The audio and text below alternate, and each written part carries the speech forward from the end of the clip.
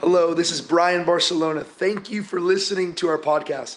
This past Sunday night, we had the privilege of having Lou Engle, who spoke on the Nazarite Vow, which is calling people to consecration. And we'd love if you could take a listen, share this podcast so that more people would be able to hear this message and impact their generation. Bless you. Ain't this exciting times to be living? I wanted to paint a story before I bring up a father in the faith to my wife and I. It's an honor to be in this room with Lou. It's an honor to have preached with him a few times. But I want to let you know that what you're stepping into is nothing that's new. I'm a millennial. Any millennials here? Make some noise. How many of you know that there wasn't really this for our generation? They weren't like, millennials for Jesus. Every sermon was like, you suck, you know. But man, could we be to the next generation what we never had. I just want you to know that God did not pass up our generation. There is an opportunity for our generation now that is so amazing. We have the opportunity to introduce the Isaac generation, the Jacob generation to the Abraham generation. We have the opportunity to tell them the history. That's what I want to open up with tonight before I bring Lou up. Some people say that I sound a little bit like Lou. Little bit. But 22 years ago, actually 1999, 23 years ago, 1999, Lou Engle was crying out to God, how can I turn America back to you? And a woman comes up to him and says, you don't know who I am, but the Lord spoke to me. You're going to start something with the youth of America in prayer that'll change the destiny of the nation. I'll give you $100,000 to start it. Lou says this, he says, I didn't know the lady, but I took her money. Is that right? Little did he know that $100,000 would lead into a mobilization for 9 months from January all the way to September. See, I want you to know next week marks the 22nd anniversary of the story I'm about to tell. This date was not picked by accident. Lou begins to mobilize for 9 months. This was before social media. Lou didn't have an Instagram. There were no TikToks. He didn't have the ability to mobilize like we do today. And for 9 months, he's praying, fasting, and mobilizing the nation. Doesn't know if anyone will show up. Did you have registration then? No registration. He rents the National Mall. He's had nightmares that 20 people show up. But he's believing maybe 20,000 will show up, 10,000 will show up. In September, he wakes up that morning and shows up on the National Mall at 5:30 in the morning. And the park police come to him and said, Mr. Engle, there are already 270,000 people gathered here at 5:30 in the morning. Hold on. And they said, and the metros are jammed. More are coming. 22 years ago, next weekend, 400,000 young people gathered on the National Mall in DC. One of those young people who actually received the original word of Gen Z for Jesus, his name is Aaron Costello. Stand up for me, Aaron.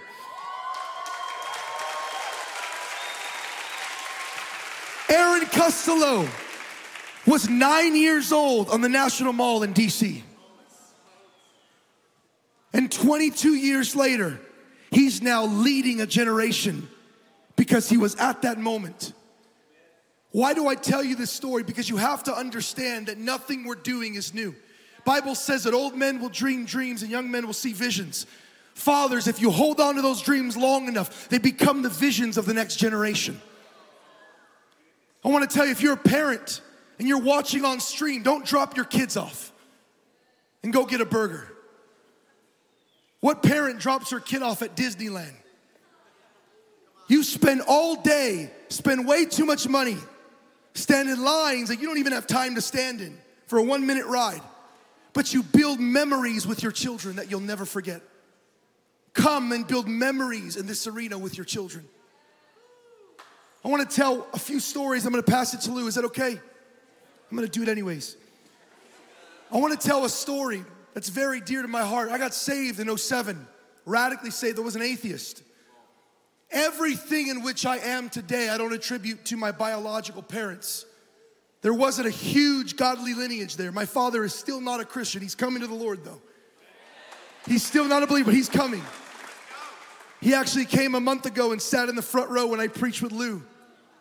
My 9-year-old brother answered the altar call that night. But I want you to understand something. Just because you don't have godly parents don't mean you can't tap into a godly lineage. And just because you never had a godly lineage don't mean you can't be one for the next generation. You hearing this? I got saved in 2007. In 2008, my youth group was loading up one Wednesday. And I said, where are y'all going? They said, we're going to this event called The Call. And I said, what is that? I said, it's an event in San Diego led by Lou Engle.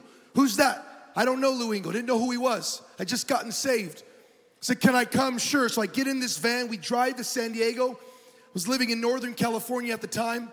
And we get there to this stadium, and there's about 35,000 people in Qualcomm Stadium in 2008. And I'm sitting in the stands watching, and for the first time ever, I lay eyes upon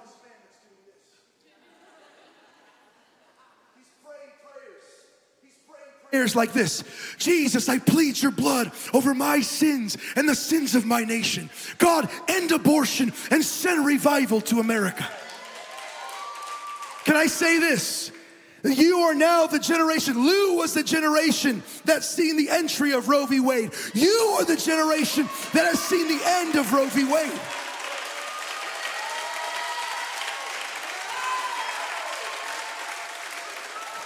I'm gonna take this line from Lou. Roe is no more. This is one of the first gatherings post-Roe. The prayer that Lou Engle prayed for 18 years. Jesus, I plead your blood over my sins and the sins of my nation. God, end abortion. He did that. And the next part of the prayer is send revival. If God was faithful to end abortion, why would he not be faithful to send revival?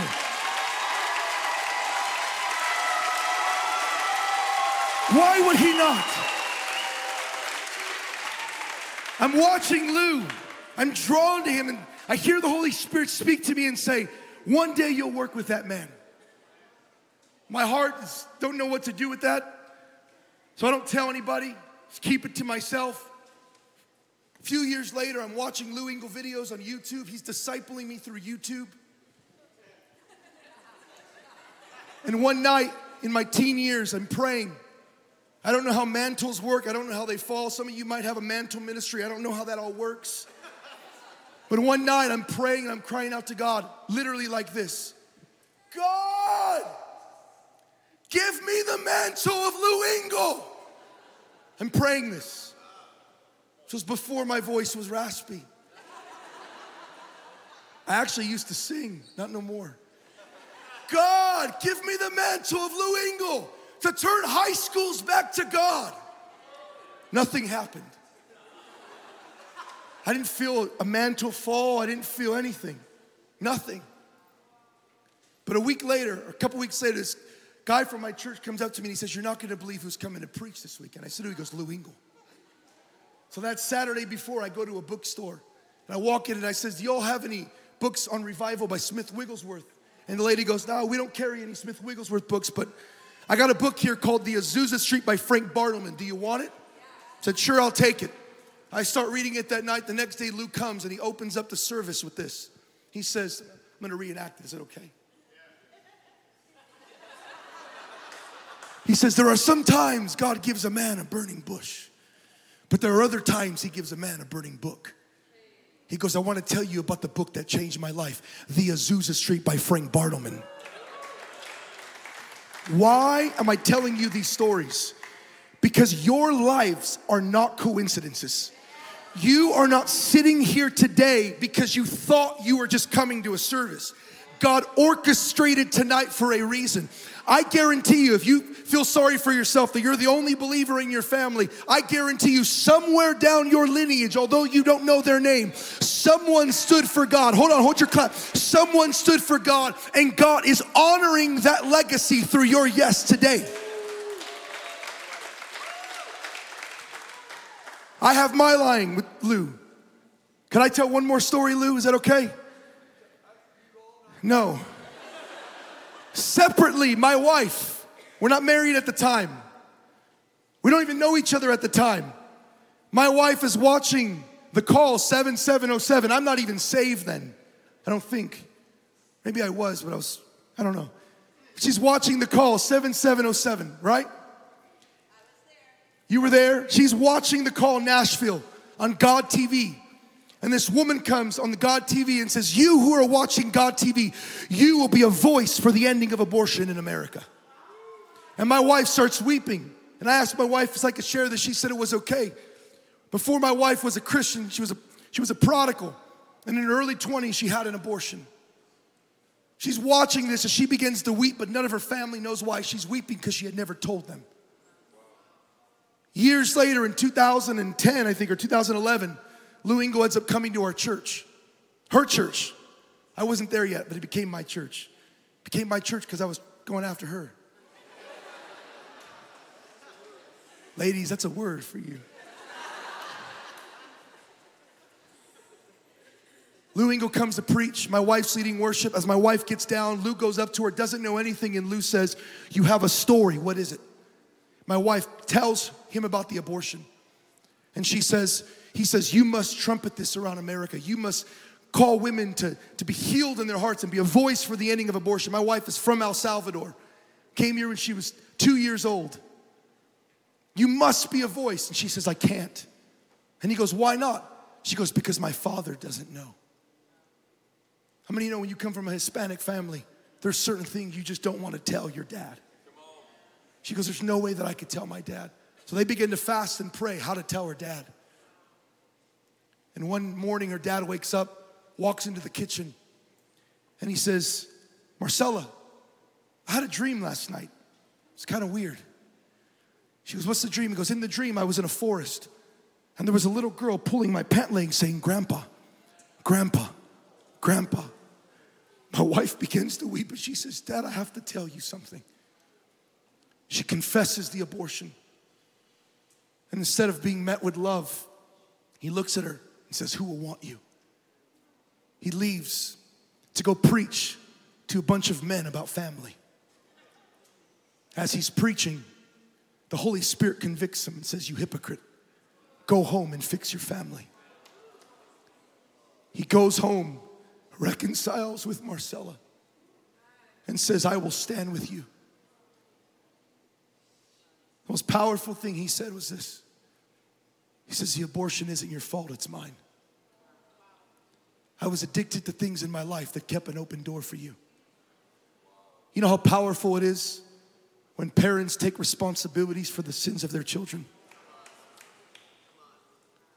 We've been woven into this story. And I believe tonight you're going to be woven into a story. I remember what it was like to sit in crowds and listen to this man, dreaming of one day maybe God would bring us together. Lou, I want to bring you up. If you come up here. This man has given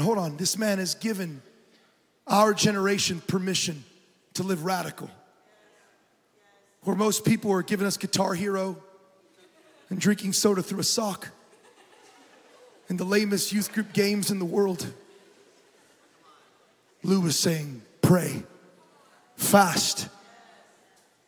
Don't accept your struggle as your identity. And Lou, we honor you tonight. Guys, this man has been a voice to our life, a father to our life. Would you guys stand really quick? Would you extend your hand? Lord, we thank you for Lou Engle. We thank you for Therese Engle. We thank you for this father in the faith. We bless him tonight, Lord, and I pray his words would pierce hearts of young people, that tonight Nazarites would be re-signed up tonight, Lord. That it's not just about abandoning our sin, Lord. It's saying, yeah, let's do that, but God, what else can we give? We want to live lives that are sold out to you.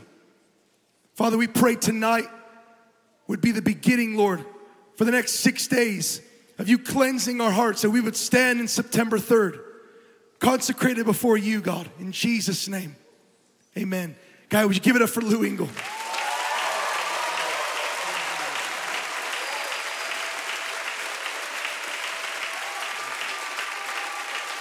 Thank you.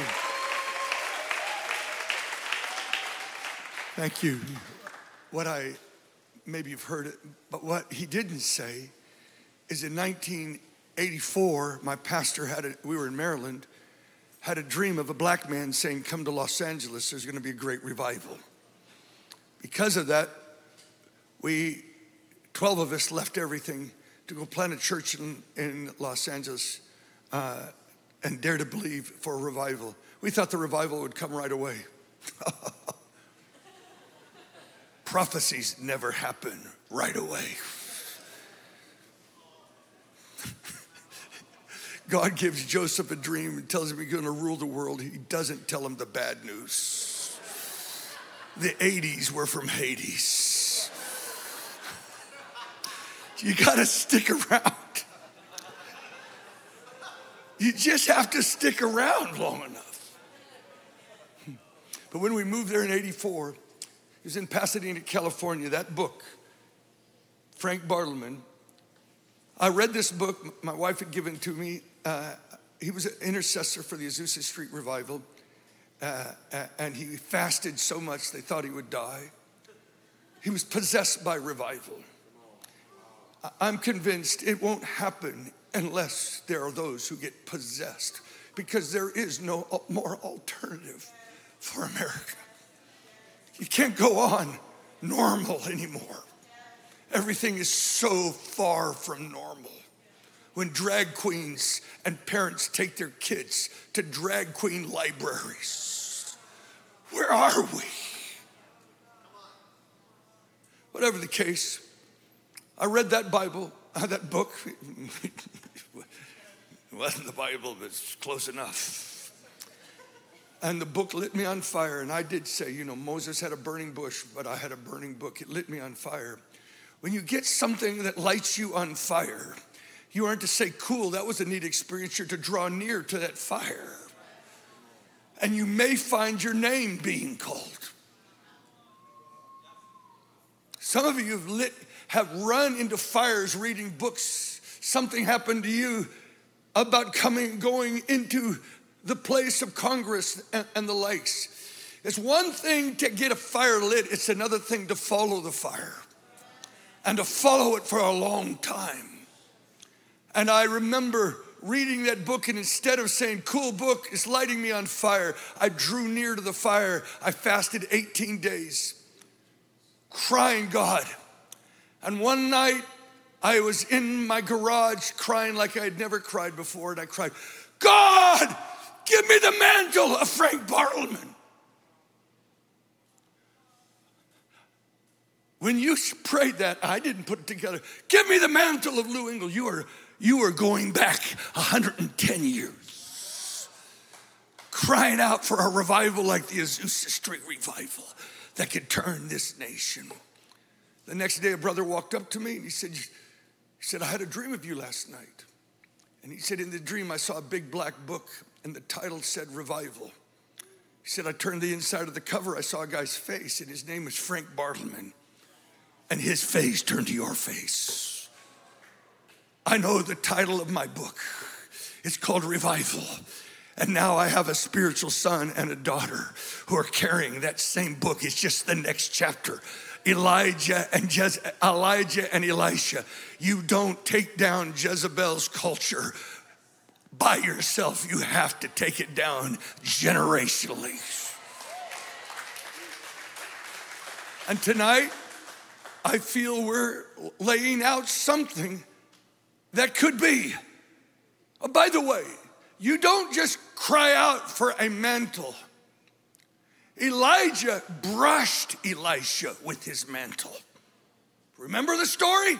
Elijah throws his mantle on Elisha, then walks away, and Elisha has to burn his bridges and follow after Elijah. He didn't get the mantle then, he got brushed by it. Many people say, give me your mantle. No, you can get brushed by a mantle, but you gotta wait and follow and stick with it until Elijah says, it's time. Pick up that mantle and strike the Jordan. That's when it became his mantle.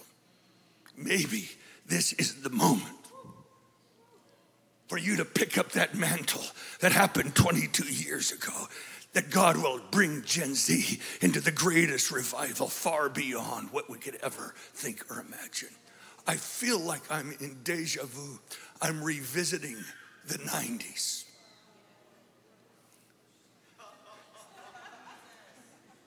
No. Help me, Lord. They told me I could go to midnight tonight. Larissa said it. She said, there arose a generation that knew not God nor the things he had done. Almost all of you have not heard this story. You need to hear what God has done, daring to believe that what happened then 22 years ago, a double portion movement is coming.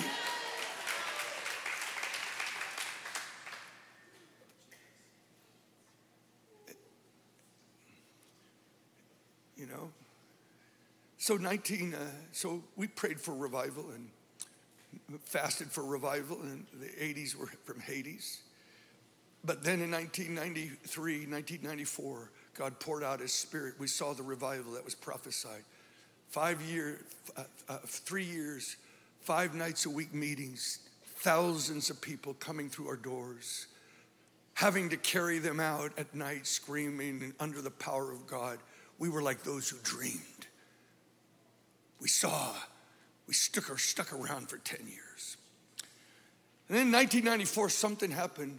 Really, in 1993, I was invited to speak to a Taiwanese youth group up in the mountains for a retreat. And so I was up there, and I preached the first night. It was pretty good. And that night, the kids came to me, and they said, we want to hold an all-night prayer meeting. And I'm thinking, awesome. So the kids prayed, and the preacher slept. I was the preacher. But God loves me, so he gave me a dream. And in the dream, I'm on stage with Benny Hinn, if you've ever heard of that guy. And he and I are ministering together, and he said, Lou, you're done with the ministry. And I stepped down filled with joy. He fired me. I got fired from the ministry. Next morning, I was getting ready to preach. I still remember very clearly the message I was going to preach on. I thought, this is going to be such a powerful message. But right before I got to preach up, one of these Taiwanese high school kids stands up, and the Spirit of God is in the place, and he begins to prophesy. Bam! The Holy Spirit falls on the place. And for 2 hours, kids are slain in the Spirit all over the building.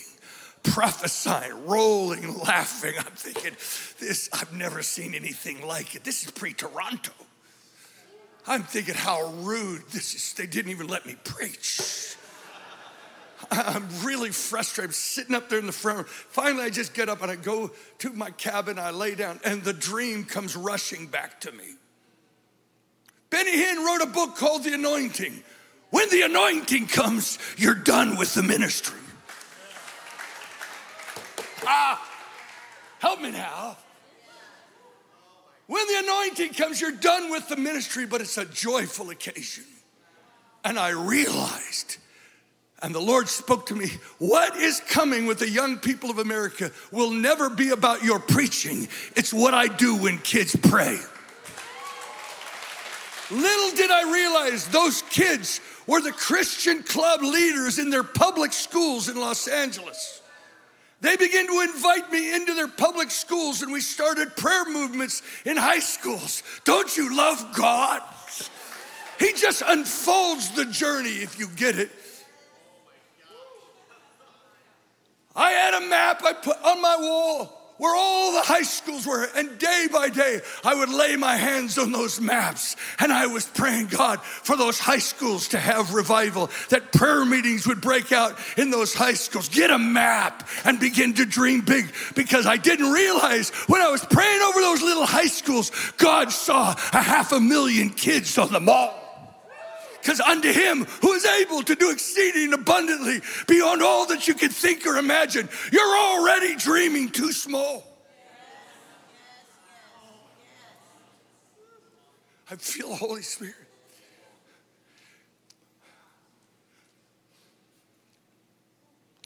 We've got to come come out of the shadows of insecurity. Many people believe that God is great, but not too many believe that he's great in them. The great one lives inside of us. There is a godly ambition put in our souls by God himself to live an extraordinary life. Why dribble down to have a chapter fulfilled when God has written a whole divine novel about who you are?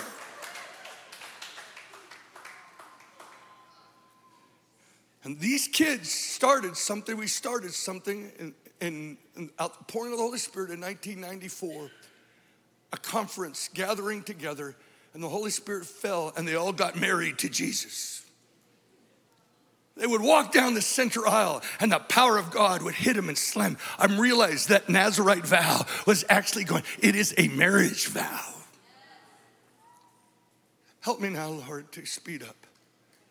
So all across America for 7 years, I traveled in small groups of high schoolers, 200, 300, and we called them to something called Nazarite consecration and fasting and prayer and sonship and loving Jesus. We thought it was pretty cool then. It was really pretty light. And then in 1997, if you'll turn with me, I was in a gathering of 600 young people, and I preached on Luke 1:17. If you got your cell phone, your Bibles. And I preached on this passage. In the days of Herod, verse 5, there was a priest named Zechariah of the division of Abijah, and he had a wife from the daughters of Aaron, and her name was Elizabeth. And they were both righteous before God, walking blameless in all the commandments and statutes of the Lord. But they had no child because Elizabeth was barren, and both were advanced in years. And now while he was serving as priest before God, when his division was on duty, he was chosen by lot to enter into the temple of the Lord and burn incense. And the whole multitude of people were praying outside of the hour of incense. And there appeared to him an angel standing at the right side of the altar of incense. And Zechariah was troubled when he saw him, and fear fell upon him. But the angel said, "Do not be afraid, Zechariah, for your prayer has been heard." Notice, for your prayer has been heard. It doesn't say your prayers have been heard. There was one dominating prayer for years in their lives. The reproach must go. We must have a child. The angel of the Lord comes and says, your prayer, years of barrenness, produces a groan that produces a prophet. Come on. Hannah is barren.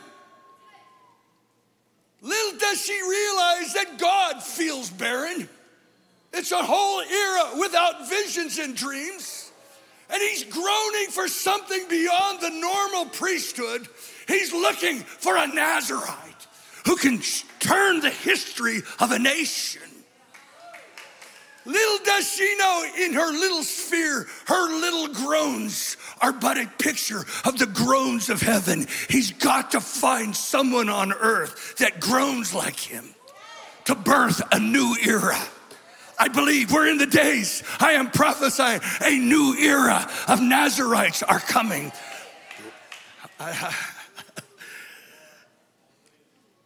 I believe there's a mighty women's movement.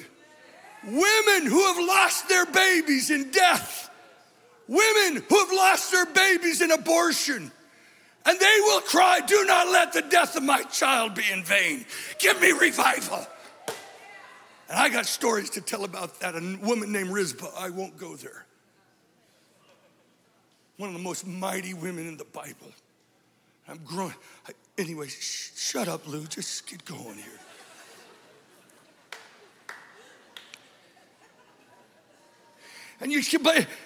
And Elizabeth, your wife, shall bear you a son, and you shall call his name John, and you will have joy and gladness, and many will rejoice at his birth, for he will be great before the Lord. Oh, to be great before the Lord, not great before men. He will be great in the sight of the Lord. They may never know your name on a stage, but you're known at the throne. Give me people that are known at the throne. And God will move those people to pray for those who are on stage that have big mouths like mine. It's the little lady that for 40 years has been praying for me before I was even engaged in stuff, praying for 40 years that I would be a lighthouse in America. 4 lighthouses she had. And she would go into a bookstore and the lady would come into a curio shop or whatever. Say, I don't know who you are, but I think you're looking for this. You want this flag that I have. It's 4 lighthouses. Went into a library or bookstore or something. The lady says, I don't know who you are, but I think you're looking for this book. It's about a woman who kept 4 lighthouses. Who knows what those prayers of the saints that no one knows? They're known at the throne. Come on. Elizabeth, your prayer has been heard. And you will have a boy and he will be great in the sight of the Lord.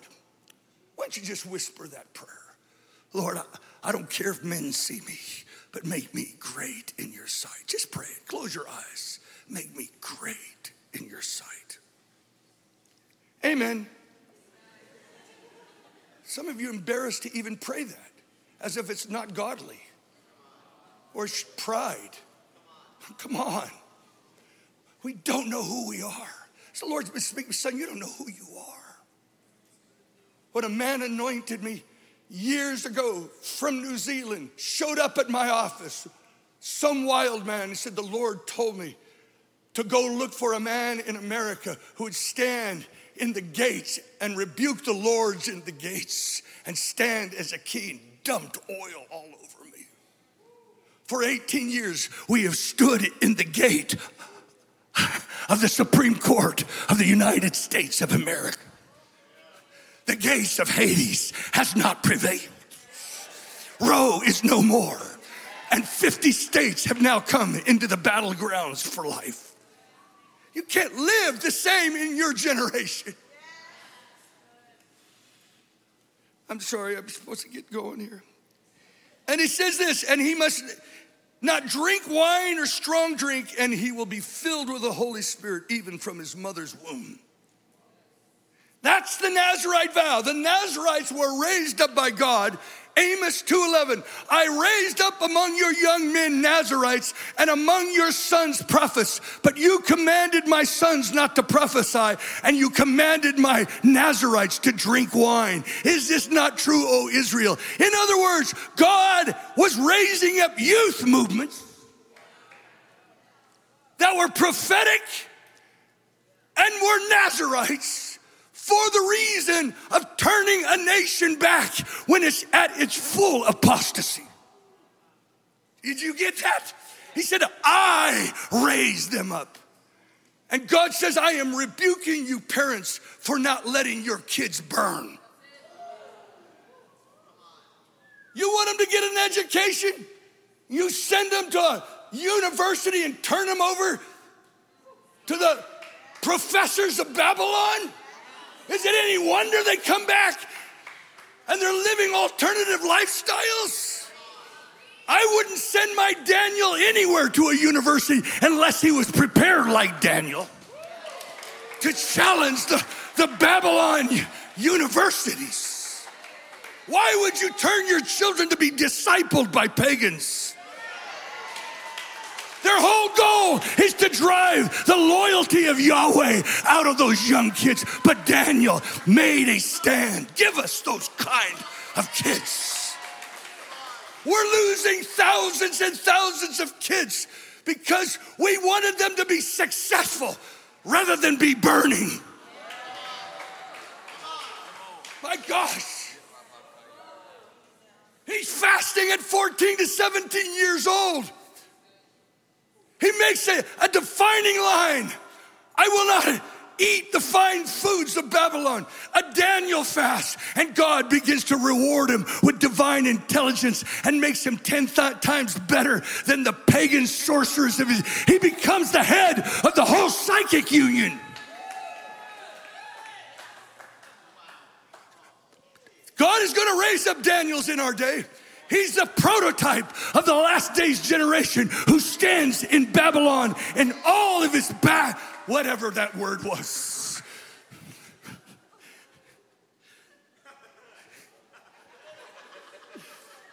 Amen. Daniel was a kind of businessman Nazarite. He made a vow that he would separate himself from anything that caused him to lose his loyalty to Yahweh. And then John the Baptist makes a vow, gives the vow given by an archangel, and his whole life he doesn't drink wine. Why? Because wine is a legitimate pleasure of the Nazarite of a culture. But in this he said, I am denying myself even the legitimate pleasures of this life for the extreme pleasures of knowing God. Even the good things become the enemy of the best. You say, well, that's not balanced. John the Baptist was anything but balanced. Is this too intense for upper room? I know it isn't, because we're here. I mean, John the Baptist wasn't balanced. Balance is a dirty word. Sometimes balance is a dirty word. Sorry. Michael will have to clear this up. But the dude said his meals were locusts and honey. And then it says he fasted often. He broke his main meal of locusts and honey to eat nothing.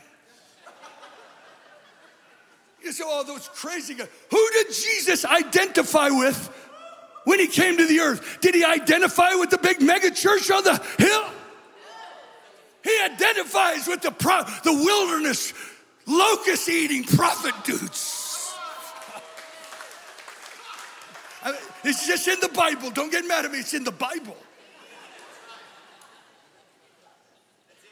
The spirit of Elijah was upon him, and verse 17 is the defining scripture.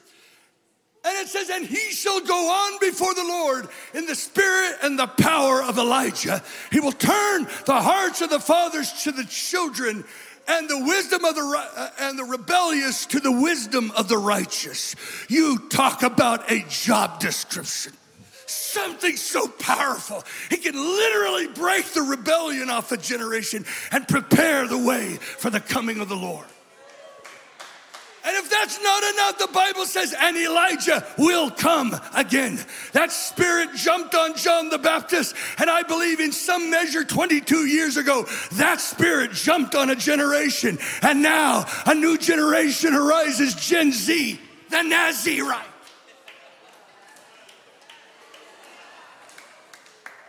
I'm not giving you, so this is so intense. Let me tell the story. So those kids led that in 1997, Promise Keepers put 1 million on the mall to pray for America. 1 million men. I'm dreaming of 1 million women right now. I'm dreaming of 1 million women. Oh, I got stories to tell. But it says, I was doing this thing called Rock the Nations, 1997. A week later, I held up the front page of the USA Today report, and it shows the front page is the Promise Keepers gathering, and I preach on Luke 1:17. They had fasted 30 days preparation for me to come, and I stepped into a realm of prophecy like I have never known. It felt, people said, we heard 2 voices speaking. I'm not boasting, I'm simply saying, I stepped into a realm of prophecy, and I begin to declare, the hearts of the fathers are turning to the children, but the hearts of the children are gonna turn to their fathers. And there's coming a corresponding John the Baptist, fasting and prayer, Nazarite generation. And when they go to the mall, it'll be a sign that America is turning back to God. I had no way of delivering that kind of message or even that kind of movement. I tell you, you can't produce your prophecies, you pray them.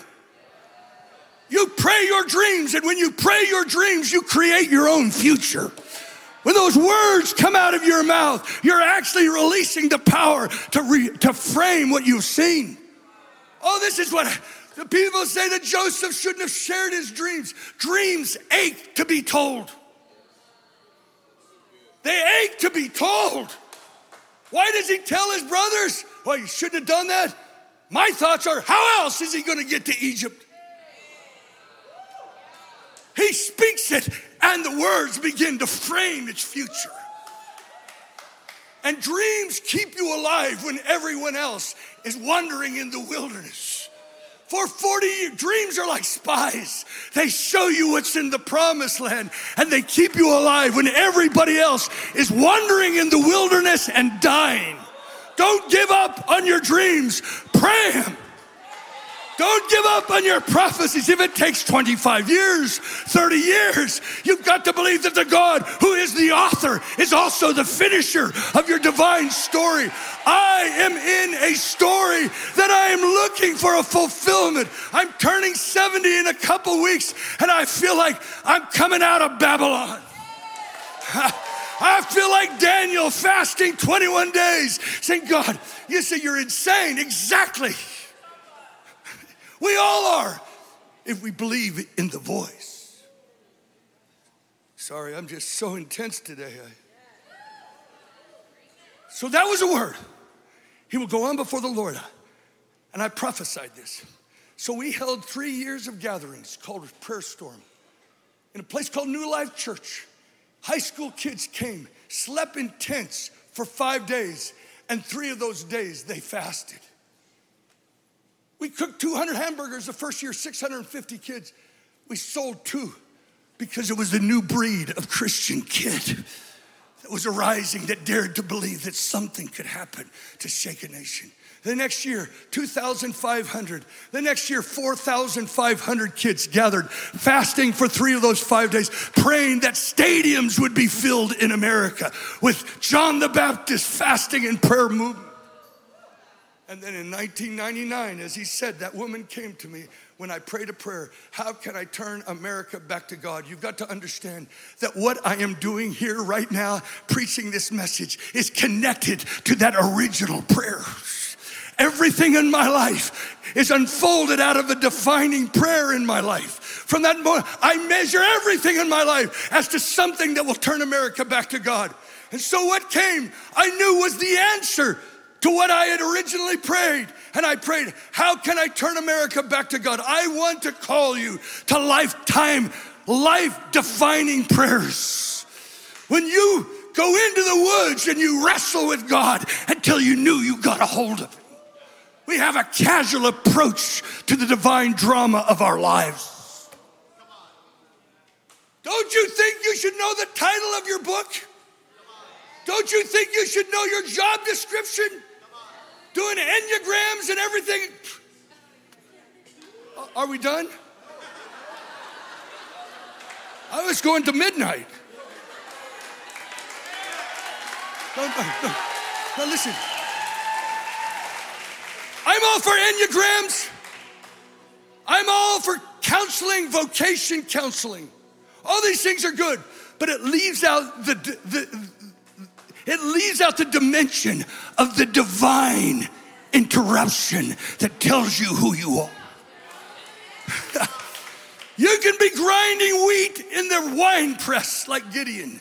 You don't need a self-help book. One word from God, you're the man. Oh man! I was the last one likely to succeed. But I heard the voice, and I prayed, God, how can I turn America back to God? You said, Lou, we're so far down the line. I don't care how far down the line. I'm going to just stick with it. And if it happens in the millennium, it happens. But I'm daring to believe on this side of the Jordan, a generation will rise up and fulfill what we were by seed sowing back there 22 years ago. And then that woman came to me. And she said, you don't know who I am, but the Lord told me to pay your salary this year. You're going to start something with the youth of American Pearl. It'll change the destiny of the nation. And I did take her money. She paid my salary for 15 years. She gave me $100,000. And we preached the message of the Nazarites, the separated ones who would grow their hair long. That was part of the vow. We don't have to do it in the New Testament, but wherever I've gone, young kids, do the vow. There's something about a transaction with God when you make a vow, a transaction with God that changes the rest of your life.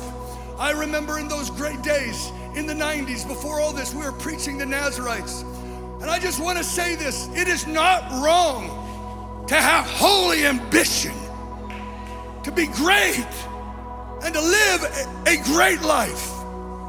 And I remember reading a book on the Nazarites, and it's John the Baptist that said you could have an influence of a 2 or a 7 or a 10 according to your desire.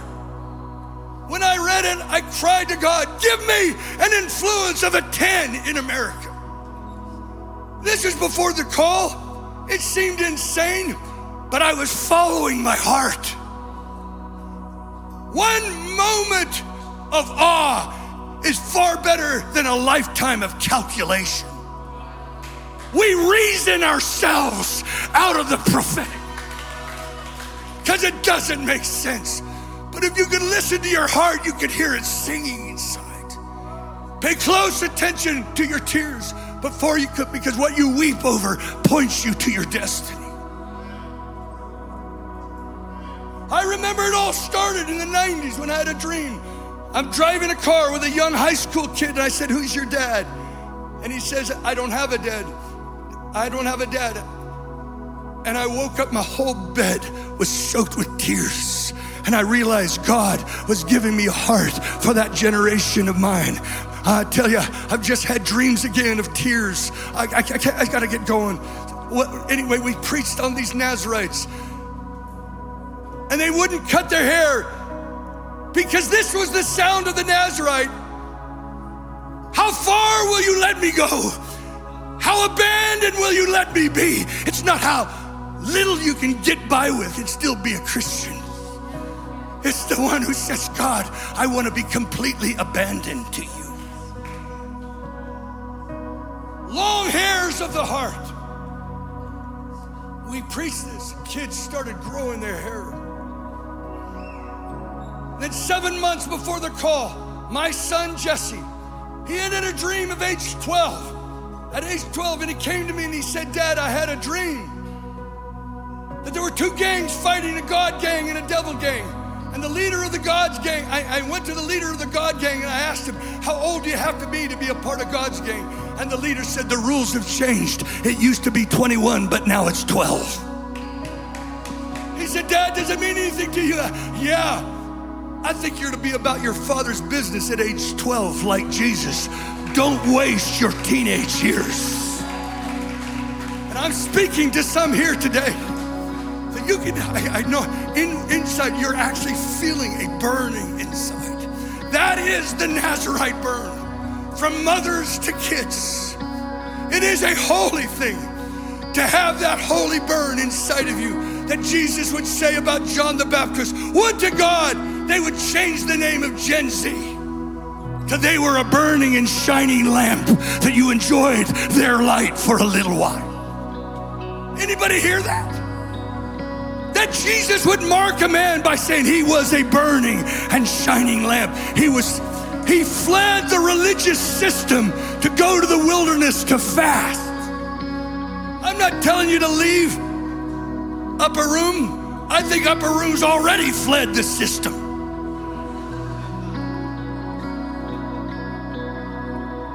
So at age 13, he came to me, he said, Dad, I want to be a Nazarite to the call for 7 months. I don't want to cut my hair for 7 months. He said, Dad, I want to fast 40 days on juice and smoothies. He said, Dad, after that, I want to do a Daniel fast, no meats, no sweets until the call. What do you tell your kid when he wants to do something like this? He said, I don't want to play baseball this year. I just want to burn and pray with you, Dad, for revival. I didn't know what to say to him. But the next morning at 4 o'clock, I was wakened by the audible voice of God. And it said, America is receiving her apostles, prophets, and evangelists, but it has not yet seen her Nazarites. And I woke up and I knew the Lord was saying, there's a new breed coming in America who aren't praying religious Christian games. They want to love the Lord their God with all their heart, all their mind, all their soul, and all their strength. And it's not legalism, it's love. When you're 2 days after the call, well, let me go back. The Lord began to confirm this. 5 months before the call, I had a dream in which I'm overwhelmed with the impossibility of seeing America turn back to God. Don't you love dreams? I don't know how to explain. I was overwhelmed. It's impossible for America. Today I want to declare it's impossible. But in the dream, Luke 1:17 rolled down in a scroll before me, and it said, he shall go on before the Lord in the spirit and power of Elijah to turn the hearts of the fathers to the children. And I read it in the scroll, and the rebellious to the wisdom of the righteous. I woke up and the Lord said, what I am pouring out in America is stronger than the rebellion. I've cried to God, if it's stronger than the rebellion, then why are we so bad? He said, Lou, if 15 years of solemn assemblies and stadiums were filled with this movement, the last words of John was not prepare the way of the Lord. It was behold the Lamb of God that takes away the sins of the world. Maybe Gen Z is the one that's going to lead them to the mass beholding. What if on the front pages of Time magazine, hundreds of thousands of LGBT are being saved and transformed? We can't understand it. That's what the Beatles said in the 60s. God is dead. And in 1971, in the front of Time magazine, Jesus has showed up and they're getting saved everywhere. I still believe something stronger is coming.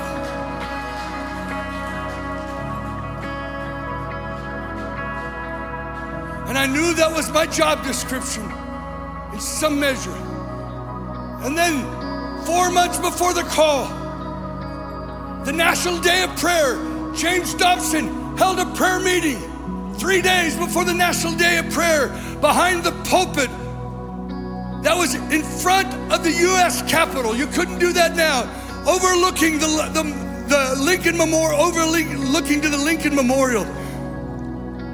And within 4 months, kids would be coming to the mall. I signed up for 2 o'clock in the morning.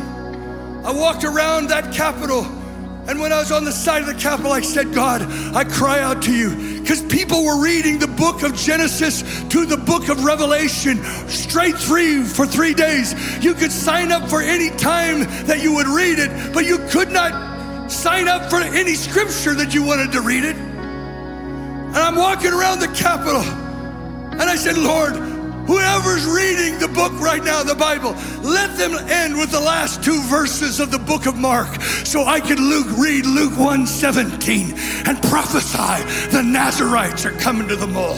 I walk up into the pulpit at 2 o'clock and she's reading the last 2 verses of the book of Mark, and I start weeping, prophesying. There's coming a Nazarite, separated generation from the legitimate pleasures of this life for the extreme pleasures of being the lovers of Christ. I wonder if I'm preaching to those this evening like I was preaching in the 90s. Little did I know a spiritual son would arise on the scene and begin to carry this very message. At 22 years ago, now 22 years later, my son is digging the wells of his father. And I've got to believe that something is going to happen there in that hockey arena that may just be the beginnings of a Rock the Nations movement. What if, stick with me, can you hang with me? What if 7 years of traveling in a little movement called Rock the Nations, what if with 200-300 kids, and then it led to 400,000? What if, when we're beginning to dream, this arena will be the first, and it won't be 200, 300, it will be 5,000 in arenas coming together and offering themselves in a bridal vow to love the Lord their God with all their heart, mind, and soul, to separate themselves. if this is the beginnings of a Rock the Nations Day? And what if in 7 years, in the full tilt of rebellion, God would pour out his spirit and thousands are in stadiums? Bob Jones' word, no bad news tonight, only good news. The stadiums of America are filled. You say it's impossible.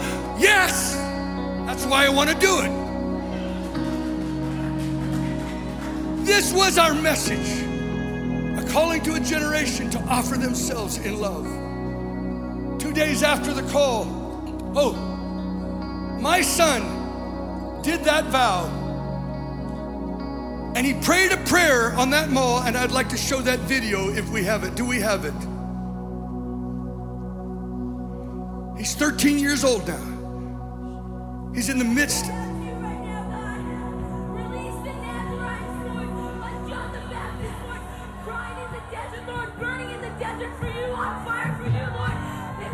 Toleration in their heart for Jezebel, Lord.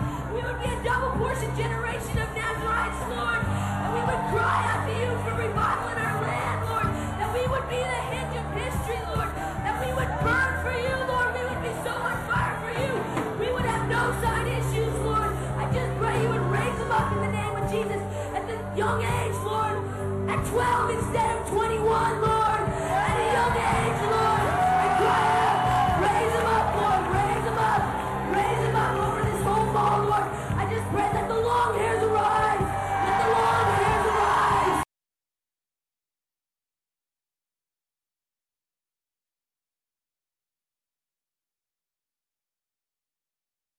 The video of his prayer went to the Philippines. A youth group was watching it, and the Holy Spirit fell, and I don't know how to explain it, but gold dust breaks out over the whole group.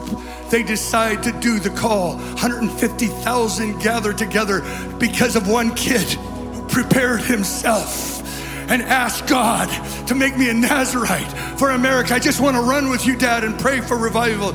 Little did he know that that movement in the Philippines would jump over into Southeast Asia with solemn assemblies in Southeast Asia, in Thailand, even underground fasting and prayer gatherings in Vietnam. One young Nazarite kid shook the world.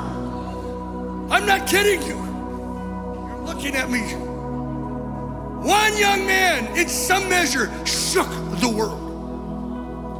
I wonder who's in this meeting. I wonder what men and women are hearing me right now, and you can hardly contain yourself. Like you just want to run up. When I did, and I had that thing of this, a 2 or a 7, 10, and I asked God for confirmation. I was in a meeting right after that, and a guy's preaching. He said, you can have a 2 or a 7 or a 10 according to your desire. I run for the altar. I dive for the altar. And I cried, give me an influence of a 10. I don't have a 10 tonight, but I have had a lot of influence. But I believe a new generation are going to rise. And a 10 will take place through a new breed, a new generation. 18 years we've stood in front of the Supreme Court, taking communion, pleading the blood of Jesus, and Roe is no more. I am daring to believe that at this hour, God is going to move into this generation, but it's not going to just come in on the wheels of inevitability. It will come on the wheels of divine lovers who dare to believe they can move God's heart. I believe we can move God's heart. I end this with this story today. And I went long tonight, but it's not too late. Something just happened yesterday, and I actually believe it's one of the most profound confirmations I've ever seen. I've seen incredible ones. Marcella, if you could come and tell this story. I was on her Well Women Instagram 2 days ago. Was it 2 days ago or today? Yeah, Friday. And there's a man named Victor who is her, I guess her brother-in-law or something like that. And he was just interpreting in Spanish. And then we were talking about this Nazarites, and suddenly he kind of erupts. I want you to share the story. Yeah, so he has a dream the night before, and it's about he has a 12-year-old daughter, who's my niece, and a 13-year-old son. And he just started going back to school, and he was concerned about her. So he's praying, and the Lord gives him this dream. He said, in the dream, Victoria Arceo, my daughter, comes up to me and tells me it's time for her to enroll into college. In the dream, I think, wow, Victoria is so driven and ambitious. She's only 12 years old. The scene changes to where she's standing in front of 2 tables. And in each table, I see a woman standing at each table. At the table to the left is Kylie Jenner. Though I'm not sure what she really looks like now, but I know in the dream it's her. At the table to the right is Alyssa Smith, a worship leader we met a few weeks ago at Upper Room.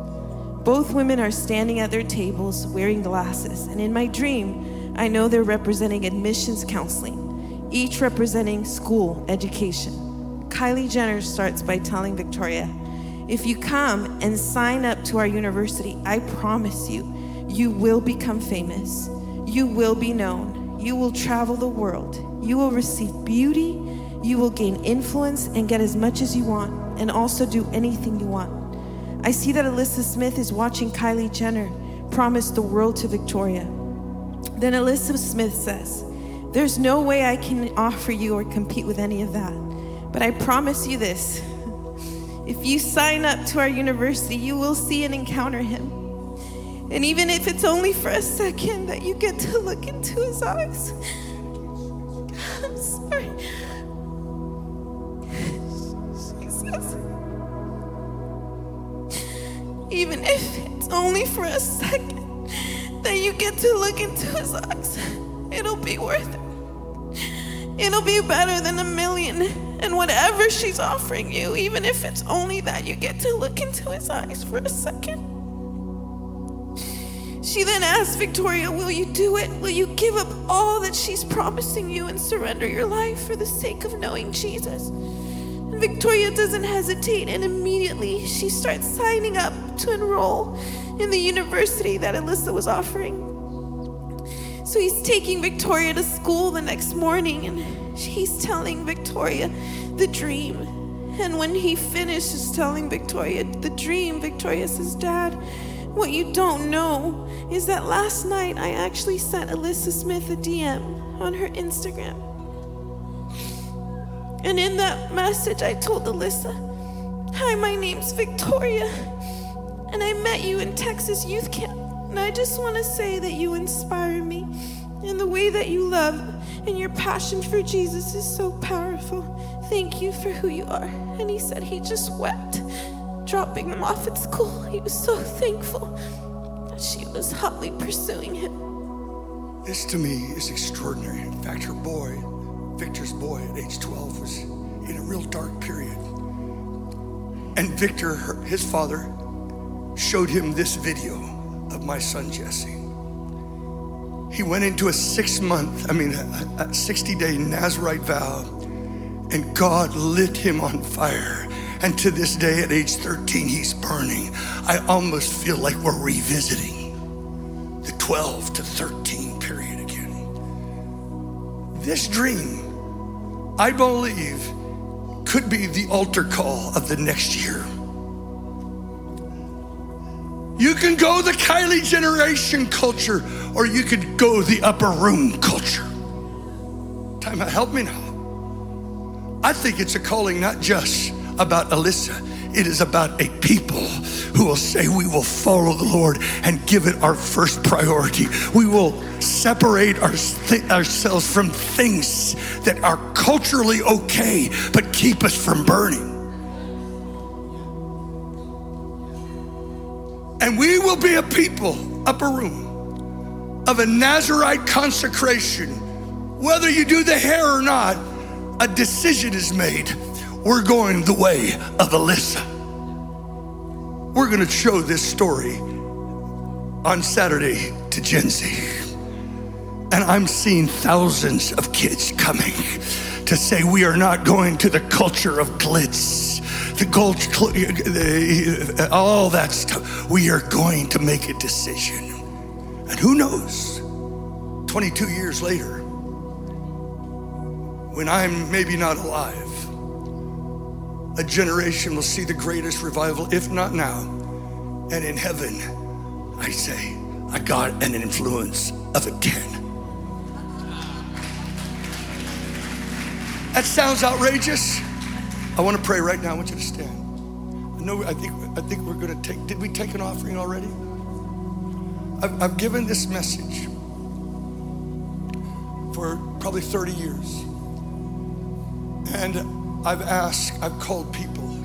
Like when I go for that altar, maybe your heart has burned all night long. I know this young man right here has burned all night long. Sometimes as preachers, we just feed on the fire of a young man's soul. It's who you are. It's why you're experiencing that burn inside your soul.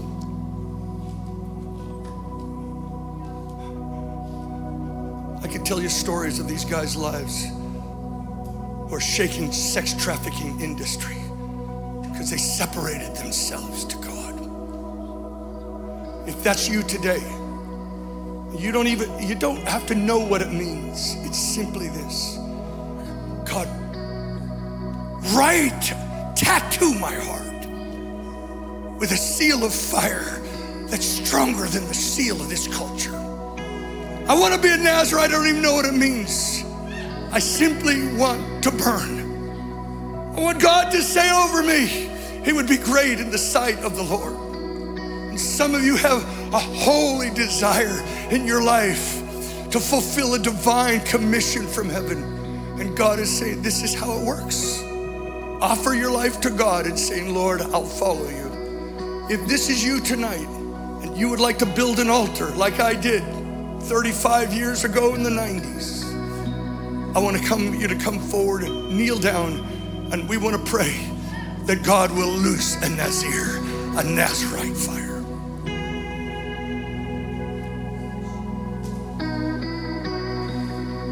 You don't have to come forward, but I'm telling you, this message with Alyssa is a message for the whole nation.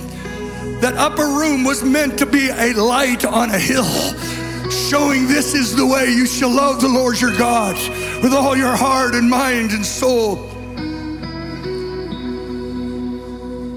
The Nazarite vow, the day after the call, with 400,000, I said, God, there's more revelation to be brought in the Nazarite vow.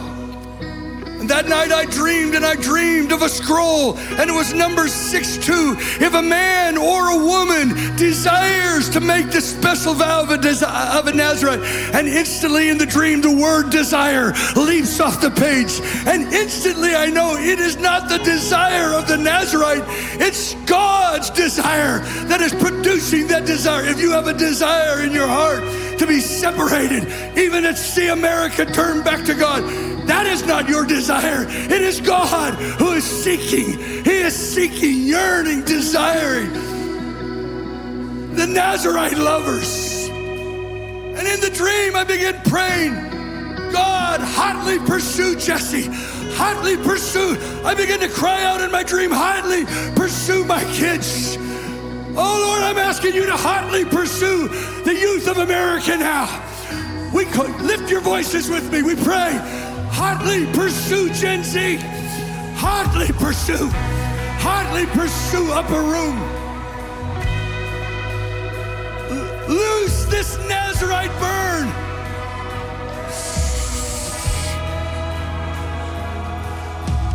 Something stronger than the Kylie generation.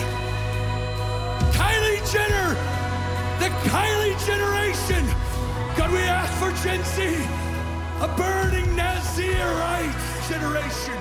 Put your hands on your hearts, brothers and sisters. Tonight, Lord, would you mark me with the same burn as John the Baptist? Lord, I ask you, make me a Nazir. I don't know what it means.